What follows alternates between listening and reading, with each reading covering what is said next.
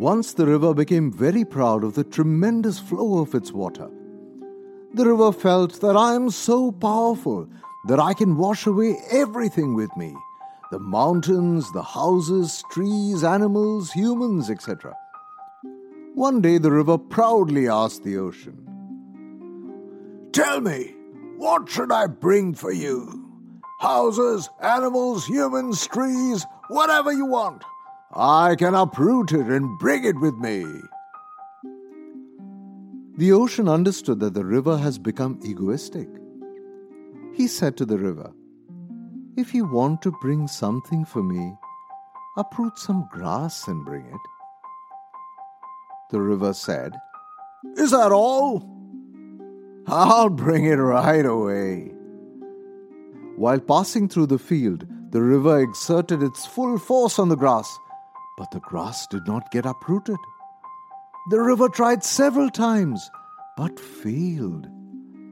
Eventually, the river gave up and reached the ocean and said, "I can uproot trees, houses, mountains, etc. But when I apply force to uproot the grass, it bends down and I have to pass from above empty-handed."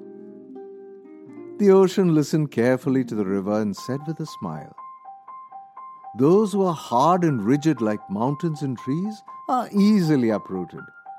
But the ones who have learned the humility of grass cannot be disturbed even by the fiercest of winds or violent storms." So what's our learning from this story? Happiness in life does not mean fighting battles, but sometimes avoiding them.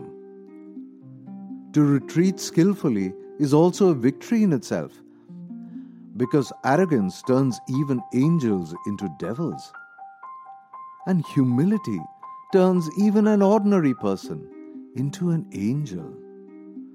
The journey of the seed is up to the tree, the journey of a river up to the ocean, and the journey of man is to the divine. Whatever is happening in the world is the law of nature. You and I are just instruments. Sai Ram.